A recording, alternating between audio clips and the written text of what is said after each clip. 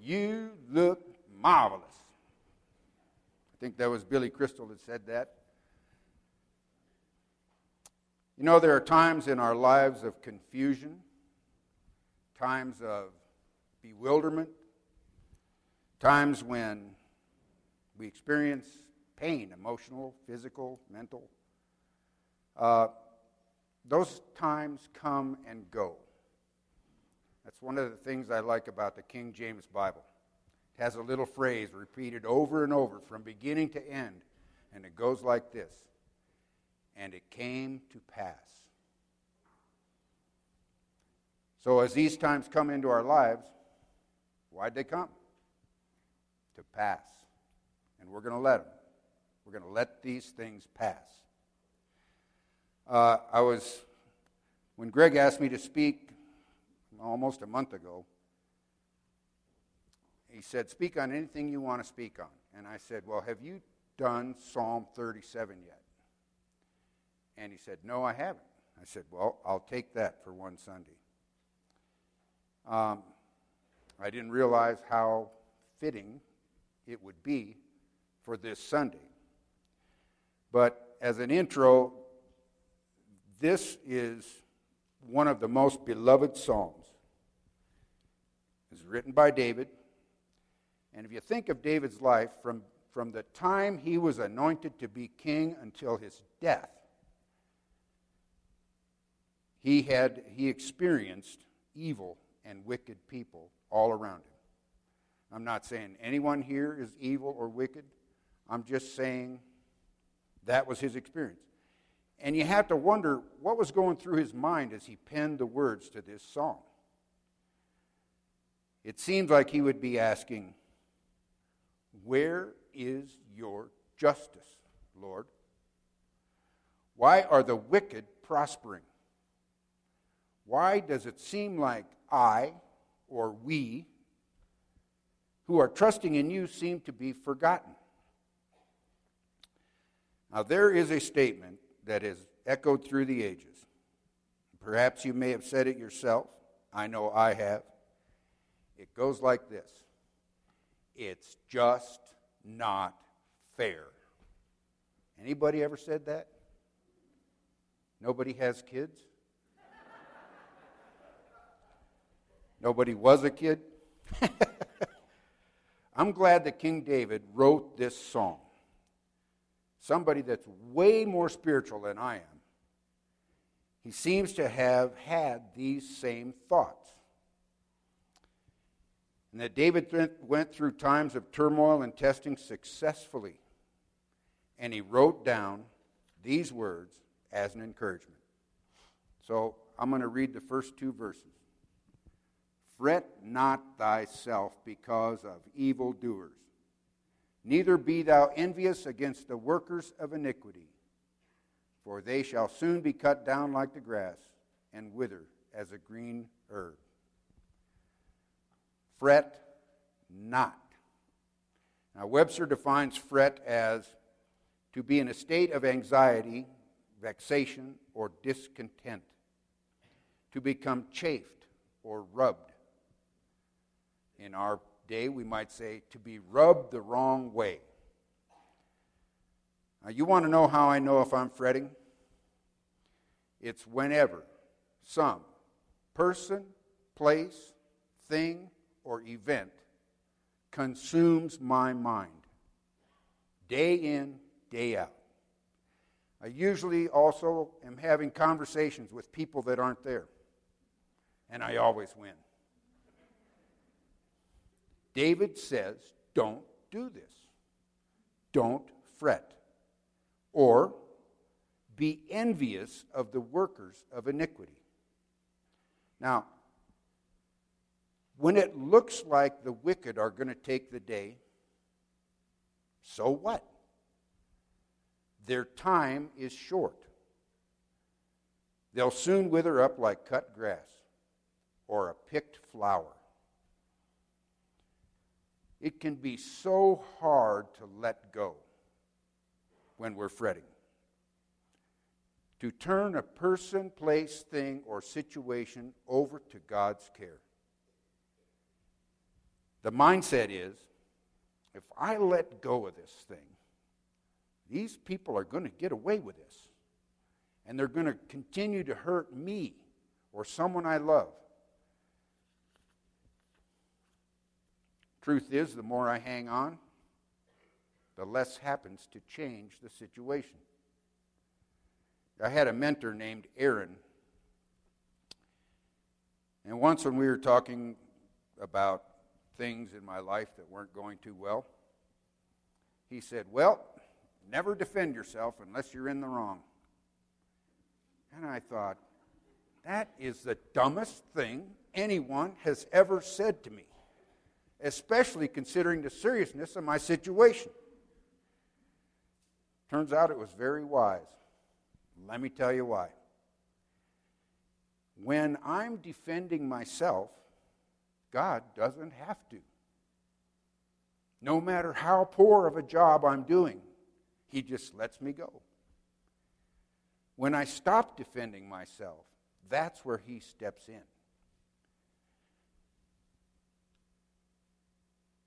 But when I'm fretting, I'm exercising my rights, my will, my power, little as it is, over someone or something, usually to no avail. Now, whether in thought, word, or deed, when I'm fretting, I am in the ring. And I'm usually in the ring with someone way more powerful than me. And the results always seem to be the same. No matter how hard I struggle, nothing seems to change. So what's a body to do? Well, we're going to read on. It says, trust in the Lord and do good. So shalt thou dwell in the land, and verily thou shalt be fed. Delight thyself also in the Lord, and He shall give thee the desires of thy heart. Commit thy way unto the Lord. Trust also in Him, and He shall bring it to pass. And He shall bring forth thy righteousness as the light, and thy judgment as the noonday. Rest in the Lord. Wait patiently for Him. Fret not thyself because of him who prospers in his way, because of the man who brings wicked devices to pass. Cease from anger. Forsake wrath. Fret not thyself in any wise to do evil, for evildoers shall be cut off. But those that wait upon the Lord shall inherit the earth. Trust in the Lord. Now, this is where the rubber hits the road. Trust is an unreserved commitment. It's a no matter what may come commitment to believe that the Lord is all He said He is, and that He will do all that He said He would do, in spite of how things look. I know this is much easier said than done, especially when the stakes are high and the circumstances are real. But it says, trust and do good. Now, if you trust in His goodness, you're going to do goodness. You're going to imitate Him. That's one of the things I liked about the What Would Jesus Do movement a few years back. It was imitating what Jesus would do. It says, delight yourself in the Lord. What an intimate concept. You know, I even love many, many, many people. But my delight is in Donna, above all the others. There are 7 billion, give or take, people on this earth. Every one of them is a grandchild. But my delight is in my grandchildren. So in this, there are many, many gods, small g, on this earth. They're not real gods. They just want that place in our lives. But there is only one God who chose me before the world was formed, before my parents ever met.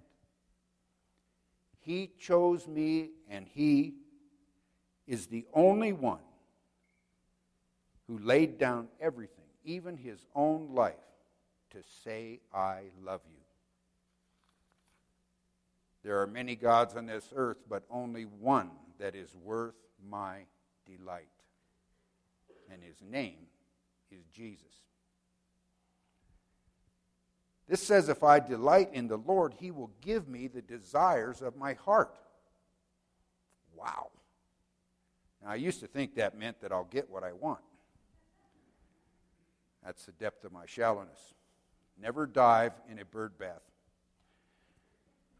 It's a joke. Today I know that if I delight myself in you, He will put His desires in my heart. And I'll desire the things that please Him and ultimately are for my best. Commit my way to Him, trust Him, and He shall bring it to pass. Rest in the Lord. That means I stop fighting. I'm not fighting anything. I'm not fighting anyone. I'm resting. Wait patiently for Him. That means that I'm giving Him control of not only the situation, but the timing of it. And then there's that fret not word again, no matter how it looks. It says to cease from anger. Forsake wrath. Ephesians 4 gives us permission to be angry, but it says, and sin not. Don't let the sun go down on your wrath. And the second half of verse 8 says, fret not thyself in any wise, or new language, in any way to do evil. Why? Because evil is sin. Do I want God's help or don't I? He will not deliver me by sin, because evildoers will be cut off. We'll never enjoy God's blessing, God's providence, and God's presence through sin. He doesn't work that way. Nor will He bless us if we use wicked devices to bring about good ends. Evil doers will be cut off. But those who wait on the Lord, what does it mean to wait on the Lord? I think we just covered it. We don't fret. We trust Him. We delight. We commit ourselves. We rest in His goodness, and we don't get angry or exercise wrath. Then we're waiting on the Lord. So, I know a man. I know. It seems at one time the entire world was puffed up against this guy. No matter which way he turned or how hard he struggled, the forces of this world only seemed to grow stronger. Now, many of his troubles were of his own making. Though this is often the case, still the powers of this world piled on, so that it seemed that he would never survive his circumstances. Now, perhaps you know someone like this, or even have experienced this yourself. Everything is falling apart. You might catch yourself saying, what else could possibly go wrong? Only a short time later to say, oh, that could. As another shoe hit the floor. You wonder, man, how many shoes does this problem wear?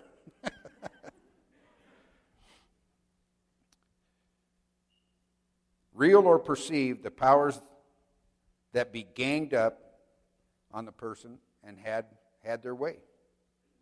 Not because they had to, but because they could. Spiteful. It led the man to desperation. This man found this song. Our troubles have a way of getting us to pray, to search out God's Word, to grasp at any straw that would promise hope or rescue. So this man found Psalm 37, and he read it hundreds of times. Every time he opened his Bible, he wound up at Psalm 37. Every question of why is addressed in this psalm. Not answered, but addressed. This is the plan of action. You're going to have to totally stop relying on your own power and start relying totally on the Lord's goodness and power and will. You're not going to get anywhere by anger, nor by turning to your own devices, nor by any effort that employs evil. Fret not sounds so easy. We imagine that a little worry, a little anxiety are an indication of how wise and deep of a person I am.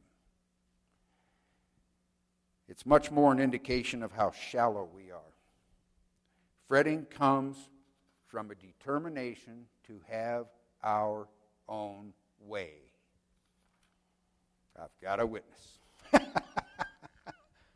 Fretting is the opposite of trust. Fretting is calculating without God. I wonder if God knows about these details. I mean, they're huge. I wonder if God calculated this happening at all. Of course he does. There is not one thing that enters into your life or mine that doesn't cross his desk first. And he is a wise God. The Lord wants us to learn to trust him. Not fretting is a good measure of our spiritual growth and maturity. It says, do good. Take the high road. Leave the outcome completely in God's hands without expectation. This isn't just a concept. It takes faith. Now, we usually measure our faith by our actions. I've heard that before. This time, we're told to just stand and believe. That sometimes takes more effort than doing. This is why we delight in him. He has covered us with his love and care. Psalm 91 says, he that dwells in the secret place of the Most High shall abide under the shadow of the Almighty. You have a secret place? You need to. Some place that's just you and him. Where you can be alone, where you can be re-energized, where you can be fed and strengthened for the task ahead. What can harm you there? How can I delight in any other thing but the Most High? Which brings us back to that commit word. Now, we Americans are really shy of this word, commit. If I were to say, okay, we're all going to commit to this thing, I'd expect a mass exodus. That's just the way we are. It's the way we're geared. Commit means I calculate with God at the center. Not on the fringes, at the center of my path. The one who has all power. If you don't hear anything else I say this morning, I want you to hear these words. Our God is a living factor in our lives. A living factor in our lives. He's the same yesterday, today, tomorrow, forever. Here now, just the way things are, just the way I am, inside and out. Some think we have to put on our Sunday best to come near him. I don't think that brings anyone near him at all. He is not interested in phony religion. He is interested in you and what's going on in here and in here and in all of your life. That's why we can rest in the Lord and wait patiently for him. Resting in the Lord does not depend upon external circumstances. Resting in the Lord is an inside job. It's all about what's going on in here that I can rest. My relationship with the Almighty. That's what it depends on. So, what happens when we honestly apply these principles to our lives, to our situation? Verse 10 says, "For yet a little while, and the wicked shall not be. Yea, thou shalt diligently consider his place, and it shall not be." In a little while, the wicked will not be. We can diligently look for them, search out where they were, those that had such a powerful grip, and they're nowhere to be found. Now, I don't know how long a little while is, but I know people. If the Lord had said here in this scripture, a week, every one of us would probably suck it up and make it through a week. It doesn't work that way. It's his time. When he says it's time, that's when the change comes. That's when wicked loses its grip. Now, the rest of this psalm goes on to declare what will become of the wicked and what will become of the just, the righteous, those who put their trust in him. Now, I'm just going to read a portion of it. It says, "But the meek shall inherit the earth and shall delight themselves in the abundance of peace. The wicked plots against the just and gnashes upon him with his teeth. The Lord shall laugh at him, for he sees that his day is coming. The wicked have drawn out the sword and bent their bow to cast down the poor and needy, and to slay such as be of upright conversation. Their sword shall enter into their own heart, and their bows shall be broken. A little that a righteous man has is better than the riches of many wicked. For the arms of the wicked shall be broken, but the Lord upholds the righteous. The Lord knows the days of the upright, and their inheritance shall be forever. They shall not be ashamed in the evil time, and in the days of famine they shall be satisfied. But the wicked shall perish, and the enemies of the Lord shall be as the fat of lambs. They shall consume into smoke, they'll consume away. The wicked borrows and pays not again, but the righteous shows mercy and gives. For such as be blessed of him shall inherit the earth, and they that be cursed of him shall be cut off." Wow. I know what side I want to be on. I know what team I want to be on. The Lord is a zillion and oh. He's got a better record than the Patriots do. Just wanted to see if there are any football fans in here. I want to spend a little time on verses 23 through 25. It says, "The steps of a good man are ordered by the Lord, and he delights in his way." The steps of a good man are ordered by the Lord. Now, are those steps ordered as we enter into tribulation or during the tribulation? Yes. The answer is yes. Our Lord has our development in mind. He knows what the finished person is supposed to look like. on the inside as well as the outside. It also says, and he delights in his way. Does that mean that God delights in my way, or I delight in God's way? Again, the answer is yes. Either way, it's a thing of beauty. Going through these times are not that much fun. People don't sign up for tribulation. But afterwards, after you've gone through the test and the trial, when you look back and you see the Lord's hand on you, and you know that He was there, and you know that He had your back the whole time, it's a thing of beauty. I love it. It's a delight. Then it goes on to say, though he fall, he shall not be utterly cast down, for the Lord upholds him with his hand. There's that trust again. We cannot be destroyed. We cannot be rubbed out of the game by our circumstances. It's not going to happen. Why? For the Lord upholds him with his hand. Remember when I said that we would grasp at any flimsy reed that might offer some hope or rescue?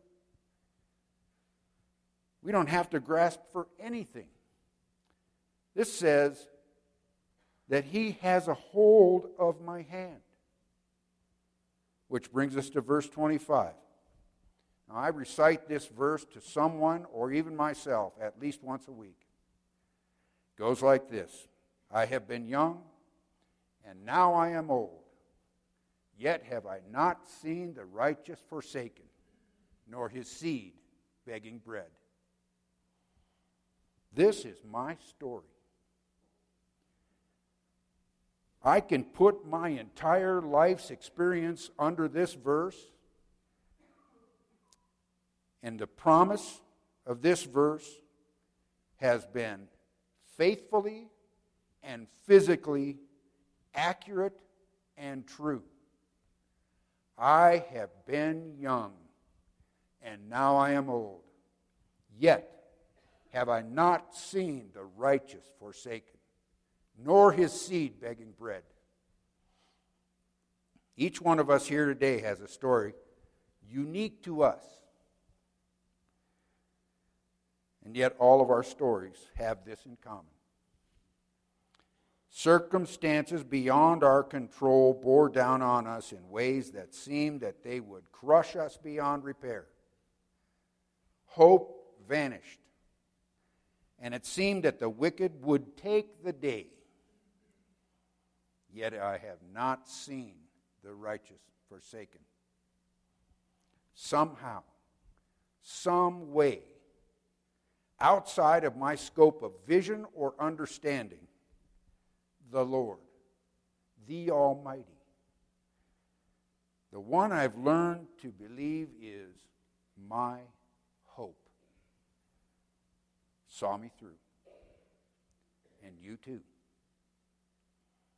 I believe, looking back, this has been every one of our experiences. And then it finishes up, nor his seed begging bread. It's not just for my benefit that I go through these seasons in my life, or you either. It has an influence, a positive blessing for every life that touches yours, great and small. Every life that touches mine shares in the blessings of God. Remember the man I told you about earlier, the one whose world was collapsing all around him on his head? I'm that man. I am that man. He's probably been you too. You know, the details aren't important of what went on then or every time since. Just know that they were real and powerful, and at the time they seemed invincible. Truth is, I still go through these periods off and on in my life, and I'll bet you do too. Periods of turmoil, many times since the first time I read this powerful psalm. Psalm 37. Might want to write that down. It still brings me comfort and hope. You know, I'm in no way a perfect or a just man. As a matter of fact, I cringe inside a little bit when somebody says I'm righteous.